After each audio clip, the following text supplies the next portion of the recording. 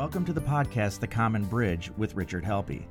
Rich is a successful entrepreneur in the technology, health, and finance space. He and his wife Leslie are also philanthropists with interest in civic and artistic endeavors, but with a primary focus on medically and educationally underserved children. My name is Brian Kruger, and from time to time, I'll be the moderator and host of this podcast. Welcome to episode 16 of The Common Bridge. We have a real treat for you today, and this might be in multiple parts. This is a conversation that Rich had with Chinese hedge fund manager Aaron Boesky a couple of days ago, and Boesky's an interesting guy. Let me tell you a little bit about him. He was a graduate of Michigan State University's Eli Broad College of Business, and he completed his postgraduate studies at Beijing Foreign Affairs College and Oakland University. In 2004, he founded the Marco Polo Investments and Marco Polo Pure Asset Management, and that group became the world's first dedicated Shanghai A-share hedge fund management team offered to foreigners. And today it has one of the longest running track records focused on the Shanghai market. Boesky speaks English and he speaks Mandarin Chinese, so he'll probably be speaking English for our podcast. And he's been dedicated to the Chinese markets for the last 2 decades, or about 19 years. And you've probably seen him on Bloomberg Television. He presents to numerous industry conferences, and he's been the subject of a lot. And he's really actually been interviewed for a lot of publications on the subject of the Chinese Shanghai A-share market around the world. This is a great conversation, though. But bear with us because Rich is actually talking to him from Hong Kong, so bear with any of the sound quality issues you have. But anyway, this is great. Rich starts out by asking him how this all got started. How'd you get to China? I think it was Brazil you were looking at, and then you selected China. I think in terms of my own background my story coming out to China, it was an exciting story about immigration. I looked at my grandparents and great-grandparents, and there were always these rumored stories of romantic, idealistic crossing of the ocean and Ellis Island and, starting rags to riches type of original American dream type of a vibe. And it was off of that emotion that I decided that I just wanted to try it myself somewhere else. Because the moment that I started to sort of put that outfit on, that dream of going to a foreign place like my forefathers did when they came to the U.S., and learning a different language and learning the geography and the culture and starting your own way, whatever that was going to be. I really didn't know what I was going to get into when I went out, and I didn't know where I was going to go. The original decision was just to leave the U.S., not because I didn't love it, but because I wanted something exciting and motivating. When you're getting out of university and you hit that period where it's where you're not getting the respect that people who are established, in their mid-30s in corporate America or whatever, trade that they're applying in the world. It's hard when you're in your 20s to find your way and get excited. And the moment that I started to envision myself in a foreign place, speaking a different language, the challenge of it all, that's when I knew the moment that occurred to me that I could replicate what our forefathers did when they came to the U.S. And China, of all the places that I had looked at, it offered everything. I mean, it had it had tremendous growth and upside, and it was very exotic and unique and different. I also was very attracted by the culture in general.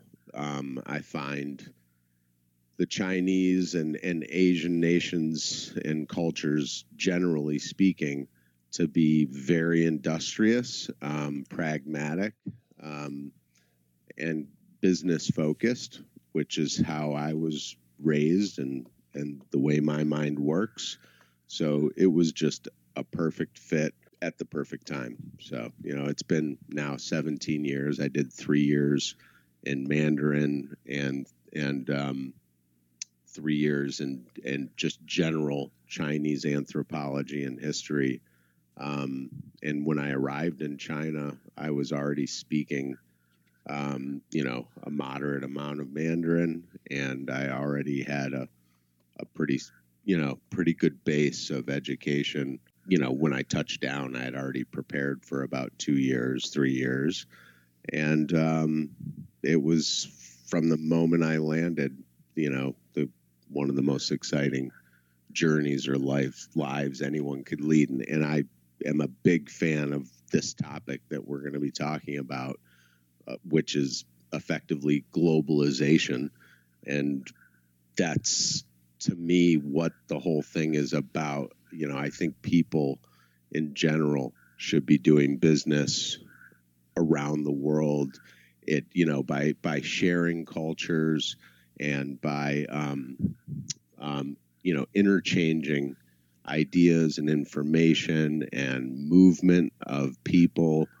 It's highly beneficial for everybody, and I'm very pro trade as a general stance. And I'm really excited to be talking about this. We're very excited to have you on, and with the Common Bridge, people want to understand about policy. They want to understand, how does this work? So we're going to get a little bit in depth with that. And I believe you're a person that is indeed on the front lines of what's happening with U.S. trade policy with the second largest economy in the world, in China. And do you mind taking a minute or two just to explain what you do with Marco Polo, and Sure. particularly how you diligence companies, the way that you get inside, you look at the people, you look at the integrity of their books, their market, their competitors, how they run their supply lines. It is really, I believe, part of what gives you such credibility to talk about how this international economy runs. So if you don't mind, just a little bit about what you do at Marco Polo, and particularly how you got this viewpoint into the real economy. Yeah. So, when I had originally got going in China, the opportunity of the Shanghai stock market, which houses almost 4,000 companies, most of which are liquid, unlike, say, the Indian stock market, where only maybe 50 names are really traded. The Shanghai stock market, which is where we trade Shanghai and Shenzhen, it's sort of like NASDAQ in New York. We have two major bourses. But we operate a fund for the last 15 years. We were the first fund and fund management company ever launched that offered access by a specialized fund to enter for foreign capital and foreign investors in the U.S. and Europe to participate in the Shanghai and Shenzhen stock market. At that time, when we launched, it was a Chinese woman who's been my partner now for 15 plus years. And we were part of a test program. It was not even really, I would call it a pilot test of foreign capital being traded. I mean, when we took our capital in, and we raised most of our capital from American investors. And when it was small. I mean, we're talking 5-10 million in year one. And we didn't even know if we were going to be able to get our money out. That's how risky it was. But it was so exciting, and our passion, Chris and myself, for the opportunity and ultimately the learning experience that the next 15 years would bring, which hopefully I can share some of, the things that I've learned along the way. So what we did is we deploy and manage actively, just like you would in the U.S. stock market. The Shanghai stock market, we have trade volumes in our market in U.S. dollar terms on a daily basis, sometimes which are triple the New York Stock Exchange. You might want to let that soak in for a second. Well, that is a very impressive number, and you touched on some of the risks in the Chinese market in that it was fairly opaque. You couldn't really understand how good company A was versus company B, but I think that's a code that you cracked through some very hard work. On the micro side, really was, I have to credit my partner because she's been driving for 15 years the process. Her background was as an auditor at PricewaterhouseCoopers for 5 or 6 years prior, and she had a specialization in Chinese companies and was trained from birth, I would say, almost to interface in the way that she does today, which is she's very skeptical and she's very aware of accounting practices. She's a CPA. She was educated in Australia, trained at Price Waterhouse, and she right away, when I saw the opportunity of the Shanghai opening this test program and allowing foreigners into the market for the first time, I wanted that opportunity, but I knew that I needed someone who had, a decade or so of auditing experience on Chinese companies. And it's funny that you brought that up right away, because that was the biggest fear that I had, knowing that I was going to be entrusted from my peers in the U.S., investors and friends and family originally, that were going to say, hey, do you know what you're putting your money into? I mean, what are these companies really, how much fraud is going on? How much, and what we learned over the 15 years was that public companies in the Shanghai market and in China, they're a lot cleaner than you would suspect. The public markets, and I can't speak about what goes on with private companies, but the transparency we get, it's quarterly reporting, and it was basically the only market in Asia that was quarterly reporting when we launched back around 2003. Hong Kong, Japan, Taiwan, none of those were quarterly reporting. We were getting quarterly reporting pursuant to IFRS standards. Everything was being provided. Now, underneath those numbers, how much could you trust? I can say that in 15 years, we've very rarely seen a case of a company that was found to be fraudulent. We really want to work in fundamentals. And, starting with, why should Americans care about U.S.-China trade? And I know I do have some listeners in Europe, and to the extent it affects them. And, we've been trading with China for hundreds of years, and, it's not something new. And so what problems have we been trying to solve with better trade deals?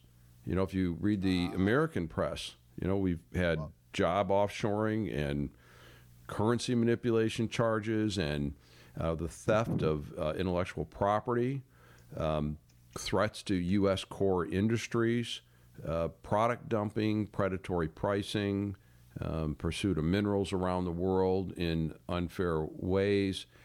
So if you wouldn't mind spending a little time on what's the backdrop? What are we trying to solve? And maybe just in recent history, what have been some of the past policy approaches that have been taken with China, predating 2017?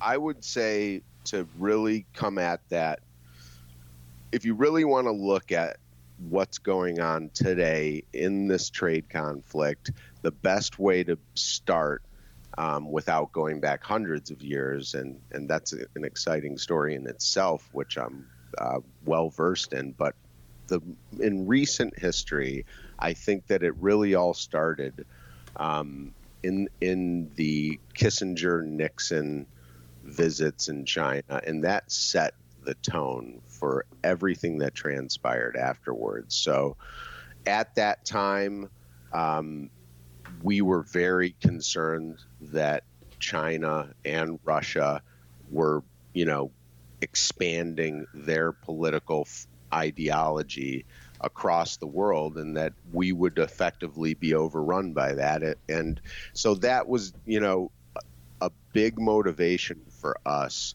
We saw that there was a rift between China and Russia, and the rift, one of the main reasons that there was a rift between the two communist parties at that time was that communism failed in China.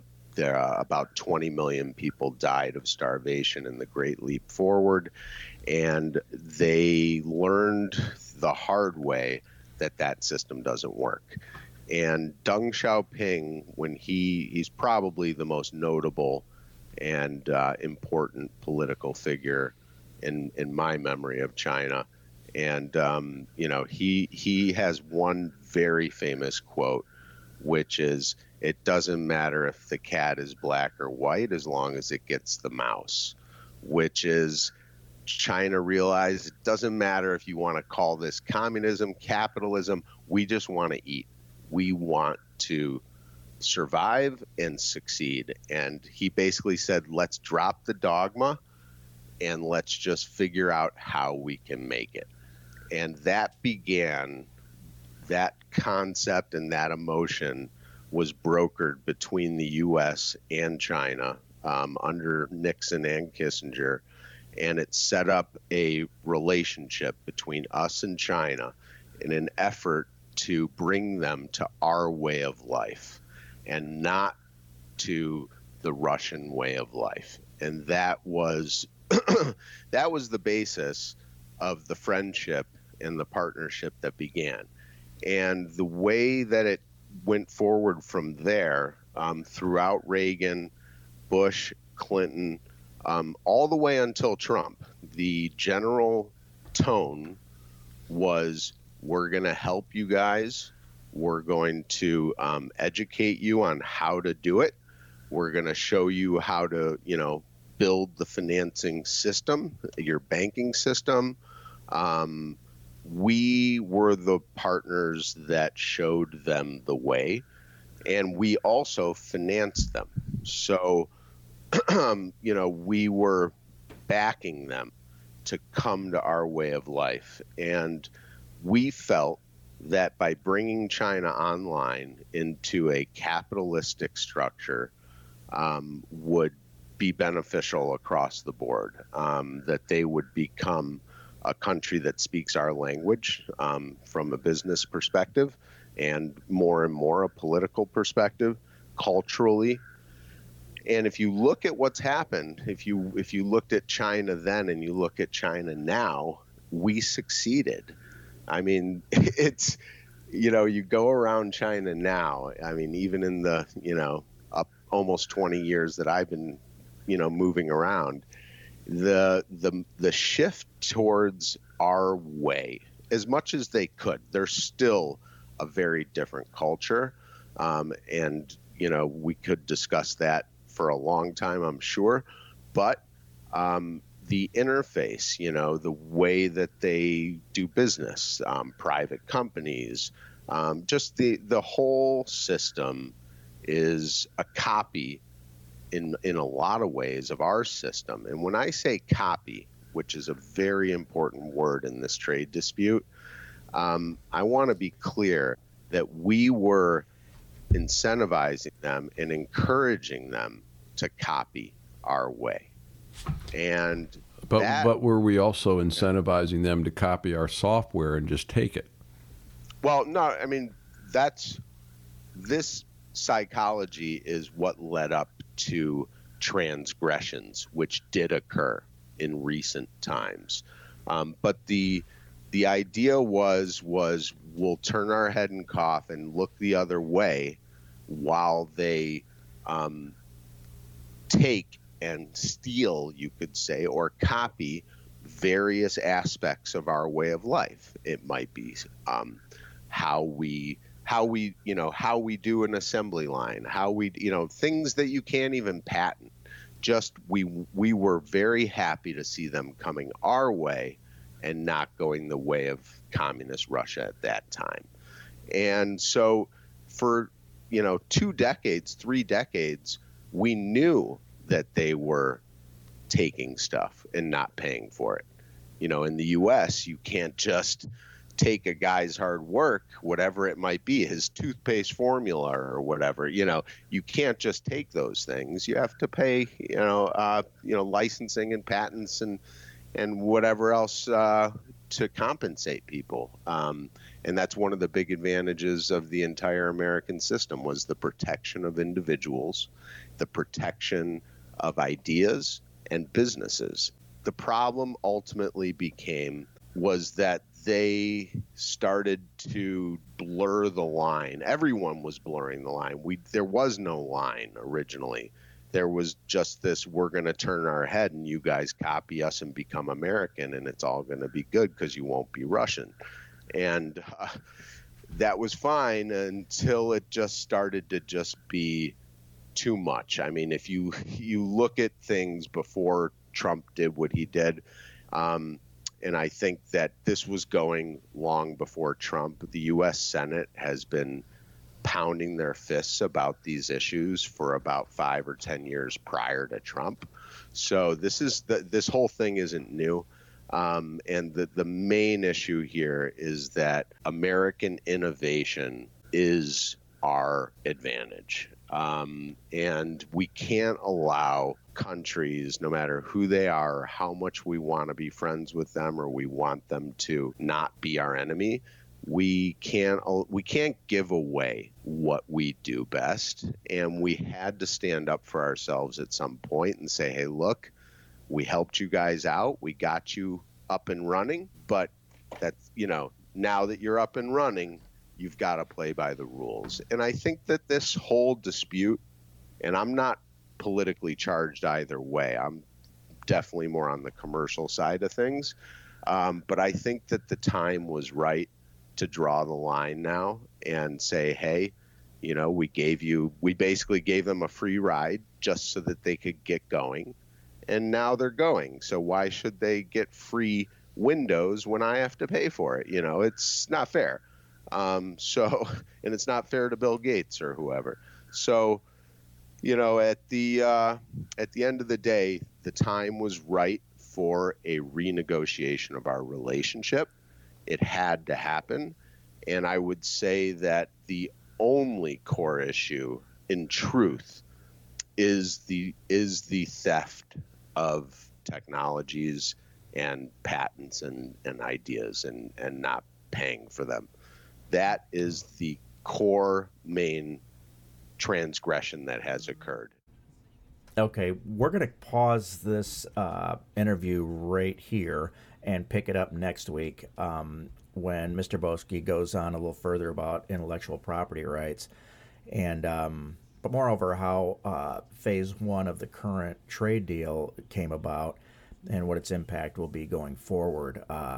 This is a fascinating conversation, and thank you so much for joining us. And we'll see you next week on a continuation of part 2 with Richard Helppie's podcast interview with Chinese hedge fund manager Aaron Boesky. See you next time. You have been listening to Richard Helppie's Common Bridge podcast. Recording and post-production provided by Stunt 3 Multimedia. All rights are reserved by Richard Helppie. For more information, visit richardhelppie.com.